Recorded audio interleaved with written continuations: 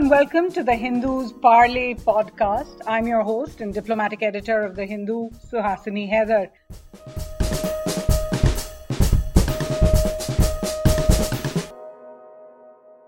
Five months into the military standoff with China at the line of actual control, it seems evident that no easy or existent answers really seem to remain to India's challenge at the line of actual control with China.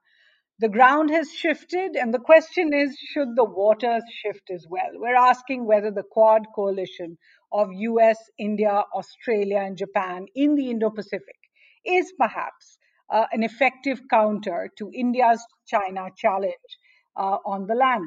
Our guests today are Ashok Kanta, Director of the Institute of Chinese Studies, formerly India's ambassador to China, and Tanvi Madan, Director of the India Project of Brookings Institution based in Washington, and the author of the book Fateful Triangle, which really looks at the dynamics between the US, China, and India post independence. And many have pointed out to the parallels. We'll speak a bit about that as well. But if I could come to you first, Ambassador Kanta, and ask you about the week we've seen in Parliament. The Defense Minister has more or less said that we have not seen transgressions across the line of actual control with China, but that Chinese troops have been amassed along the LOC. There's also the hope that the five-point agreement in Moscow last week will bring about some kind of a return to peace on the LAC, but there are many who say don't count those chickens yet. How do you see the situation? Well, as Defense Minister pointed out, we are in middle of a situation which is unprecedented. We had standoff situations along India-China borders in the past, but what's happening this time around is very different. For one thing, as Defense Minister noted, the level of troops amassed by China is of very high order, and we have also undertaken some, matching deployment on our side. And moreover, there have been multiple transgressions at multiple points by China, which has required, effective response from our side. As for the five-point understanding which was reached between Minister Jaishankar and Minister Wang Yi in Moscow on 10 September, it's a good beginning. It's important that we should continue our dialogue. It provides a broad, framework for moving towards a resolution. But frankly, so much more work remains to be done. The onus has been placed on the border commanders to move towards early disengagement and de-escalation of troops. As you know, that process has not made any headway since middle of July. Whether they'll be more successful or not, it remains to be seen. On the whole, while there is a glimmer of hope, I think situation is difficult. Though it's eased up a little bit over the last few days. I think there is need for very active involvement and engagement between two sides at diplomatic and political levels, apart from meetings between border commanders of India and China. So you do see some hope over there. Tanvi, if I could take that question to you, many have made the parallels to 1959, which you have covered in such detail in your book with all the archive parallels. Do you see some of those parallels, and really, what is your assessment of what's going to happen? So I think there are some parallels, including the fact that when you have troops amassed in those kind of quantities, and in the case of 59, what was different, or that entire period starting from 57 onwards, those were kind of troops bumping up against each other, no sets of agreements in place that have been in place from about 1993 for 2 decades.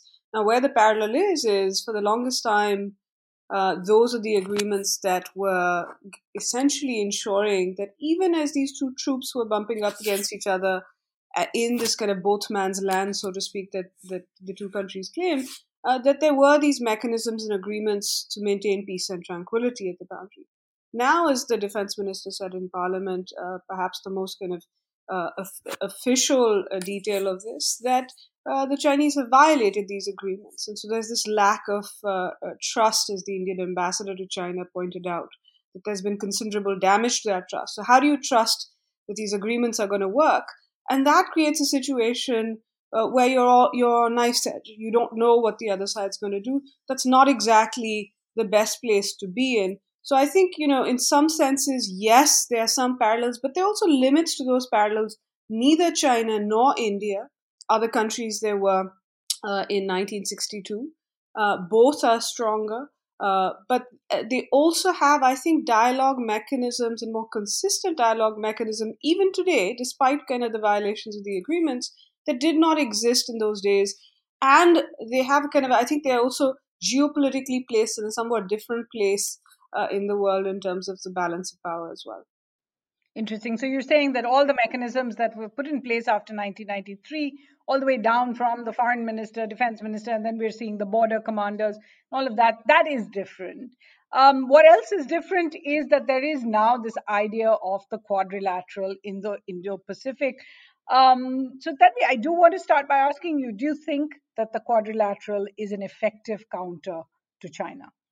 I think it depends on what you're trying to counter. I think the quadrilateral itself is both, a coalition of these four. I'd say you could call it a coalition of the willing and capable to shape Chinese behavior, to work with each other, to try to deter China in the future, to set the rules of the road in the Indo Pacific, and to ensure that they are maintained.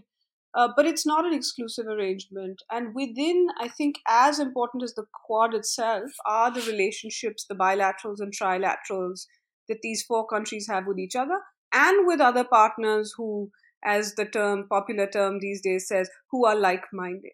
And so I think if you think about, is it, did India's presence in the Quad deter China from, from the PLA from transgressing at the boundary? The answer is no. But that is also not what one should expect from something like this, which is frankly not an alliance. It's not an Asian NATO. So I think the Quad is useful in terms of what it can do, and I think this is the way it should be. What can these countries do to enhance Indian capabilities, and what can it do to shape the future balance of power and even the present balance of power, and try to restore deterrence in Asia and the Indo-Pacific. So I don't think it's about, is it going to deter a bilateral move, though that's eventually the idea that coalitions like this will eventually ensure that China, when it will think twice about doing something like this. But at least India doesn't have any security obligations to those other three countries, and vice versa. Right. The rest of the three are actually in a proper treaty alliance together.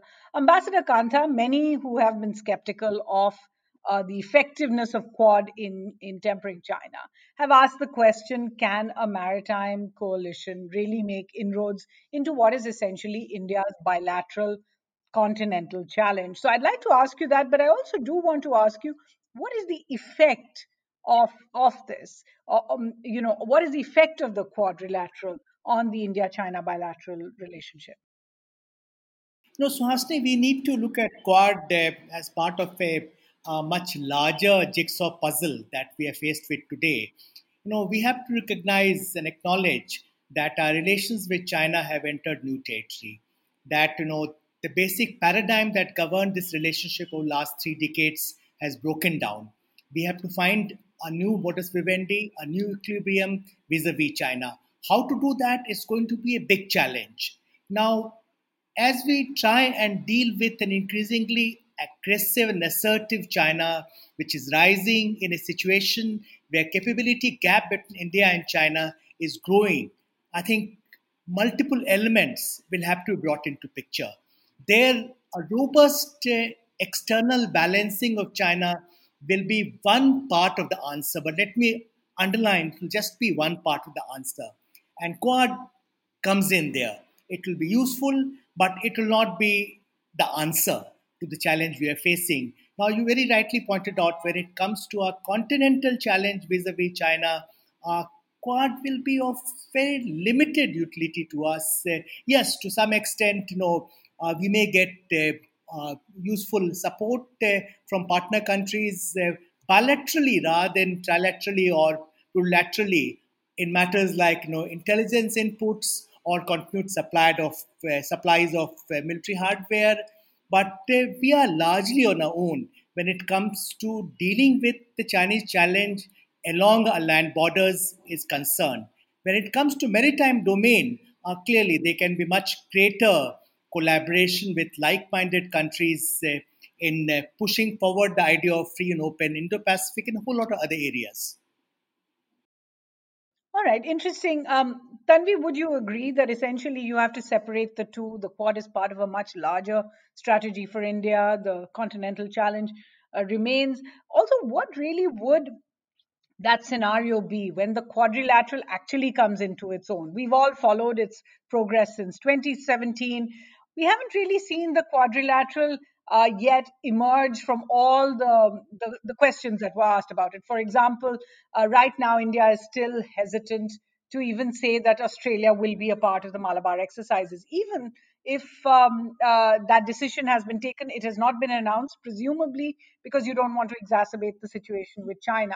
Next month, we might see India and the US sign a new foundational military agreement. There may be a 2+2 meeting. That's what both sides are preparing for. So, give us a sense of what has been gained. What might this quadrilateral coalition, which includes India, which is not a part of the treaty alliance, actually look like? So I think in some senses, I am not one of those people whose litmus test for the Quad is when is Australia going to be in Malabar. I think as early as January, the Defense Ministry was signaling that that's going to happen. The question is when. That is not the litmus test. I think for coalitions versus alliances, and I think we have moved largely moved from a world in which alliances were the kind of framing device for partnerships to an era of issue and interest based coalitions. And so the question will be what will this coalition, and as you said, there are others, but there's a reason we keep talking about the Quad, is it includes these four countries that, as former, I don't know if he's former yet, but Japanese Prime Minister Shinzo Abe said, are kind of the four democratic anchors in the region that have said they're willing to do some of these things that others might not, which includes kind of maritime security cooperation, which includes providing alternatives to the Belt and Road Initiative, which includes cooperation in the 5G and cyberspace, which includes cooperation in kind of other areas, for example, in AI and other things. So I think it's not, and you even see things like Quad Plus formats in terms of thinking about what a post-COVID world would look like, not just in terms of kind of healthcare, but also in things like supply chain resiliency.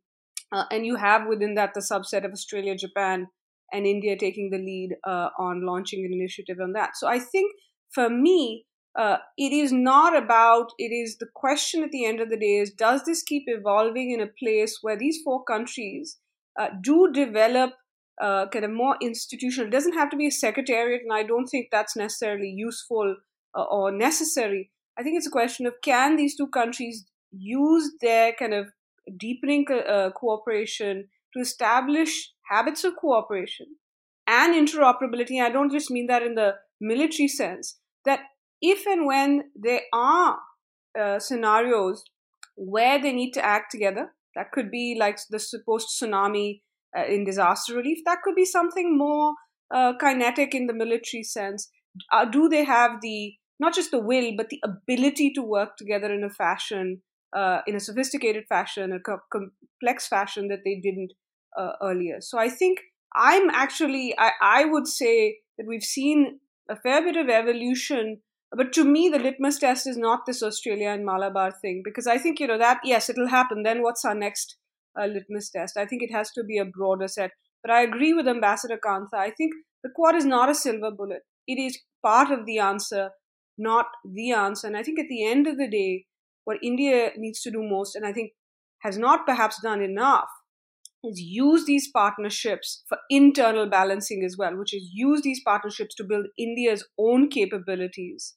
The continental and maritime are connected, but at the end of the day, the continental, by India's choice, is something that India has to take care of. All right, interesting. Ambassador Kanta, how feasible is this, in a sense, this coalition that Tanvi has described in a way which would help with India's own internal balancing as well? And my real question would be, as someone who has lived there, who has served there, and has studies it so deeply, how do you really think the closeness with the US, because that's of course at the center of the Quad, India's relationship with the United States, how does this closeness with the US actually impact China's behavior? We've often heard many diplomats say that, China actually comes closer to India when India and the US have a better relationship. Yet somehow the current situation doesn't seem to bear that out. How do you really think the dynamics work? So Hasni, as for Quad, I'll agree with what Tanvi said. We need to look at Quad in terms of a more robust and ambitious agenda. Uh, Quad should not be looked at through very limited prism of shared concerns about China. There's absolutely no doubt today that the fact that these four countries have similar concerns regarding China's aggressive behavior on a whole lot of issues is a strategic glue or binding force bringing them together. That's true. There's no doubt about it. Yet it will be a mistake to develop Quad as an instrument to counter China. Quad can be a very effective tool. It can be a useful plurilateral grouping on a whole lot of issues which have been spelled out by Tanvi, which is true, which I agree with her. Now, how India US relations impact our relations with China, you know, frankly, we have been far too cautious when it comes to developing Quad, or when it comes to developing our own strategic linkages with the USA about how China will react. Frankly, expanded strategic relationship with USA helps in our dealings with China, more so in a situation, as I pointed out earlier, the capability gap between India and China is increasing today, it's increasing by the day. There, we cannot really deal with the Chinese challenge in a bilateral construct. We have to work with like-minded countries, and that includes USA, that includes Japan and Australia, and many other countries. So I think we have to look at the China challenge in a fresh light, and we need to shed some of the hesitation we have shown in the past when it comes to working with like-minded countries. At the same time, we have to recognize that what we can achieve through Quad is limited. It's still work in progress. So much more effort needs to be put in to flesh out the idea of Quad and to see how it can become an effective lateral grouping. All right. Tanvi, how do you weigh in on it, especially with the historical perspective? When India gets closer to the US, as it does with the Quad, what kind of impact does it have on China's behavior? So, in terms of kind of what it does at the boundary and Chinese actions at the boundary itself, historically and kind of even more recently, it has tended to be about bilateral issues between China and India, or how Beijing is looking at the region, or thinking about an assertive posture. It, to the extent that the US comes in, it's not because of the US India relationship. It tends to be because there's a calculation in Beijing that the US is either on the back foot, distracted with something else, or can be managed. The other thing that I think we've seen is, and we've seen it in the last 6 months, it doesn't matter what a country's relationship with China has been or the US has been. Japan, that Beijing has been acting assertively on multiple fronts. So the Japanese, for example, have been kind of engaging in a major outreach to China over the last few months. But even they are facing this assertiveness from China. The Philippines was hesitating from signing an agreement with the US. They too have been facing this assertiveness from the Chinese. So Beijing at the moment seems to be, or you can say Xi Jinping is in a phase where it doesn't really matter what your relationship with the US is, you are going to get pushed. The same thing with the Australians. They, in fact, used to be very hesitant about kind of saying anything to the Chinese. and it didn't prevent the Chinese from pushing against them, which is why you've seen the change in China, in Australia in the last 2 years. So I think, as you have mentioned, what I've often heard from Indian diplomats is that China has taken India more seriously because the US has taken India more seriously. You have heard at times people say that China is concerned about US India relations. And indeed, it has seemed that Delhi has sometimes held back, as Ambassador Kantha alluded to, because it doesn't want to kind of provoke China or upset China. But at some point, you cannot let Beijing veto a relationship that is actually helping you strengthen your own ability to balance China, and particularly if that country that you're looking at to kind of shape these relationships is acting not just assertively but aggressively against you. So I think, India is smart to kind of find that right balance, but I do not think Beijing should have a veto over India's relationship. After all, Beijing does not hold back in its relations with Pakistan because of Indian concerns. Absolutely, and of course, Beijing's concern has been that the U.S. is increasingly vetoing or putting using a veto over India's decisions when it comes to things like telecom and others. Ambassador Kanta, Tanvi has in fact opened that box, so I'm going to ask you as well. In the last week, we've heard again and again from the Ministry of External Affairs and others saying Beijing has not yet explained why they amassed their troops, why they did what the aggression we've seen at the line of actual control over the summer. What is your sense? You know, frankly, it's still unclear what has motivated China this time around. What's happening in border areas is unprecedented. What is driving China, we can only speculate. Whether it's a territorial claim, whether it's some way of pressurizing India through making borders active, whether it's conveying signals to India on whole lot of issues like India-US relations or our Indo-Pacific strategy or pandemic. One doesn't really know, but unprecedented amassing of troops which China has undertaken, and equally important kind of transgressions made by Chinese PLA at multiple locations in eastern Ladakh and in Sikkim also. It's something which has seriously affected India China relations.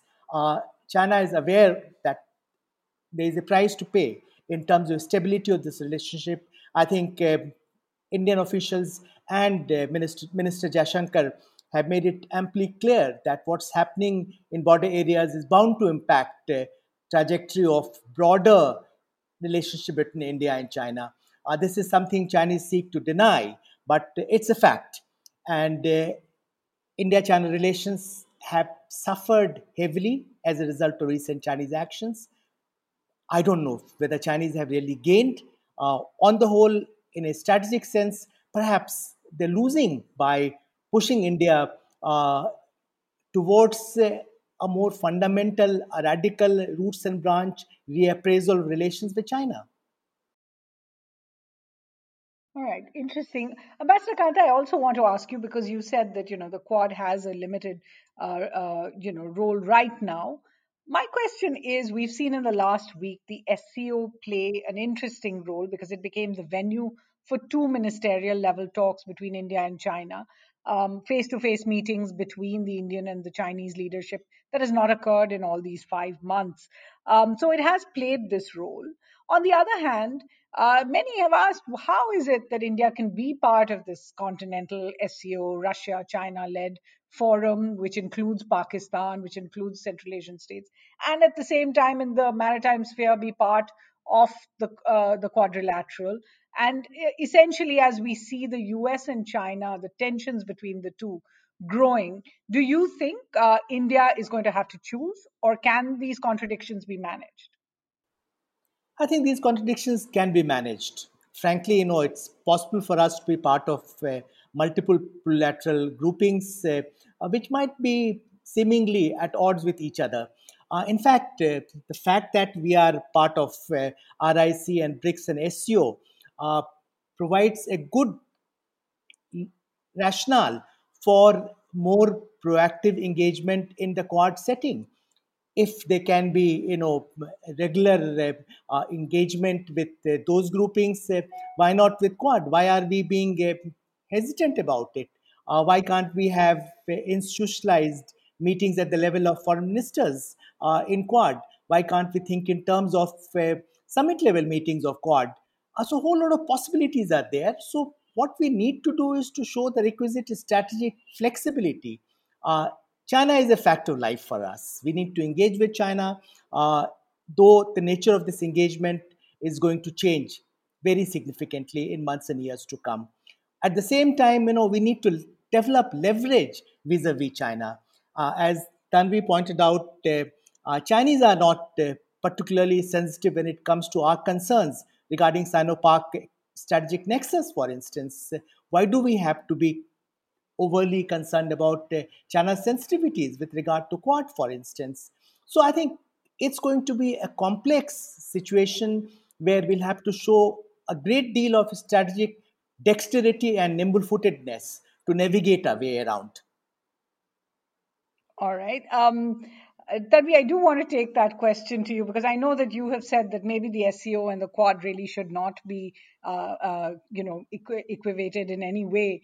But my question is that at a time when it looked as if India and China's relations were really under a huge strain after the Galwan Valley incident and the killings of Indian soldiers, what we saw was not India reaching out to the US. What we saw was, in fact, the defense minister traveling to Moscow, speaking about bringing in a missile system that is essentially on the US's sanctions list.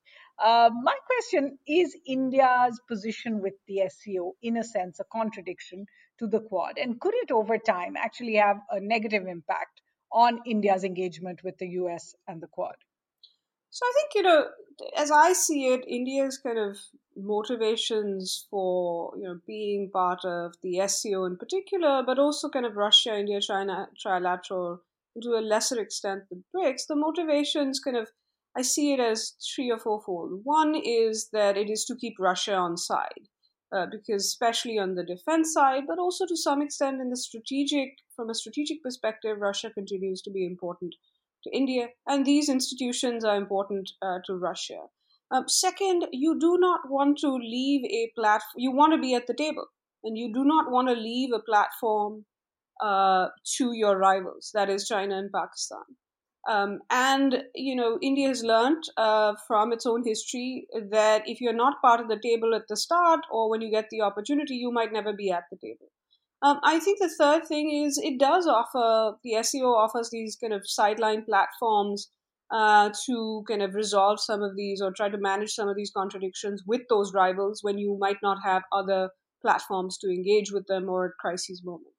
But these are, I think, kind of, this is a very different set of purposes than what we were talking about, not just with the Quad, but as I said, it's a network of bilaterals and trilaterals with the Quad countries.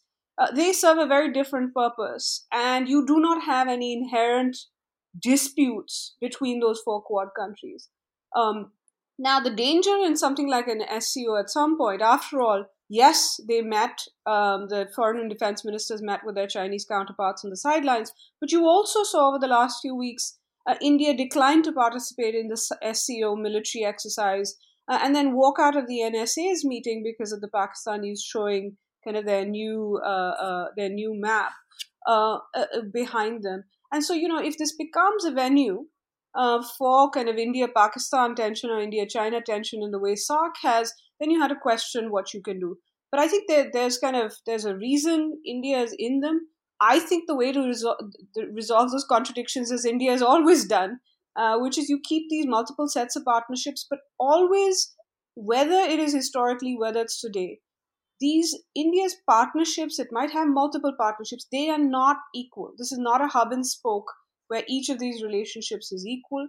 And I think the India Russia relationship, yes, could potentially create strains with the US as it has over the S 400.